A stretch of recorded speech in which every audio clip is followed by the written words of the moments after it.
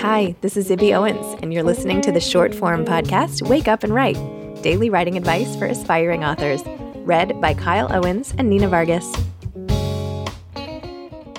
Hi, I'm Nina Vargas, and today's writing advice comes from Kathy Wang, author of the novel Family Trust, a Barnes & Noble Discovery pick, and the inaugural selection of the BuzzFeed Book Club.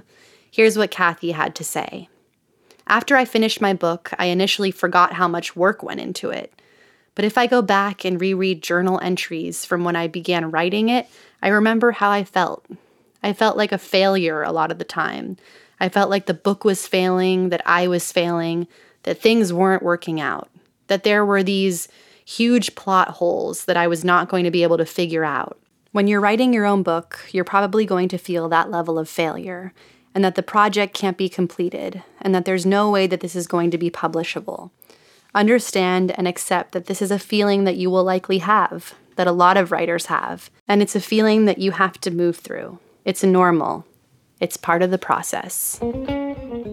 Thanks for listening to Wake Up and Write, a Zibby Owens production. If you want to hear the whole episode with this author, head to the Moms Don't Have Time to Read Books podcast. To submit your own writing and read an excerpt of this advice, head to Moms Don't Have Time to Write on Medium. We'd love to hear from you. Thanks to Morning Moon Productions and Danger Muffin for the music, and Steve and Ryan at Texture Sound for the sound editing.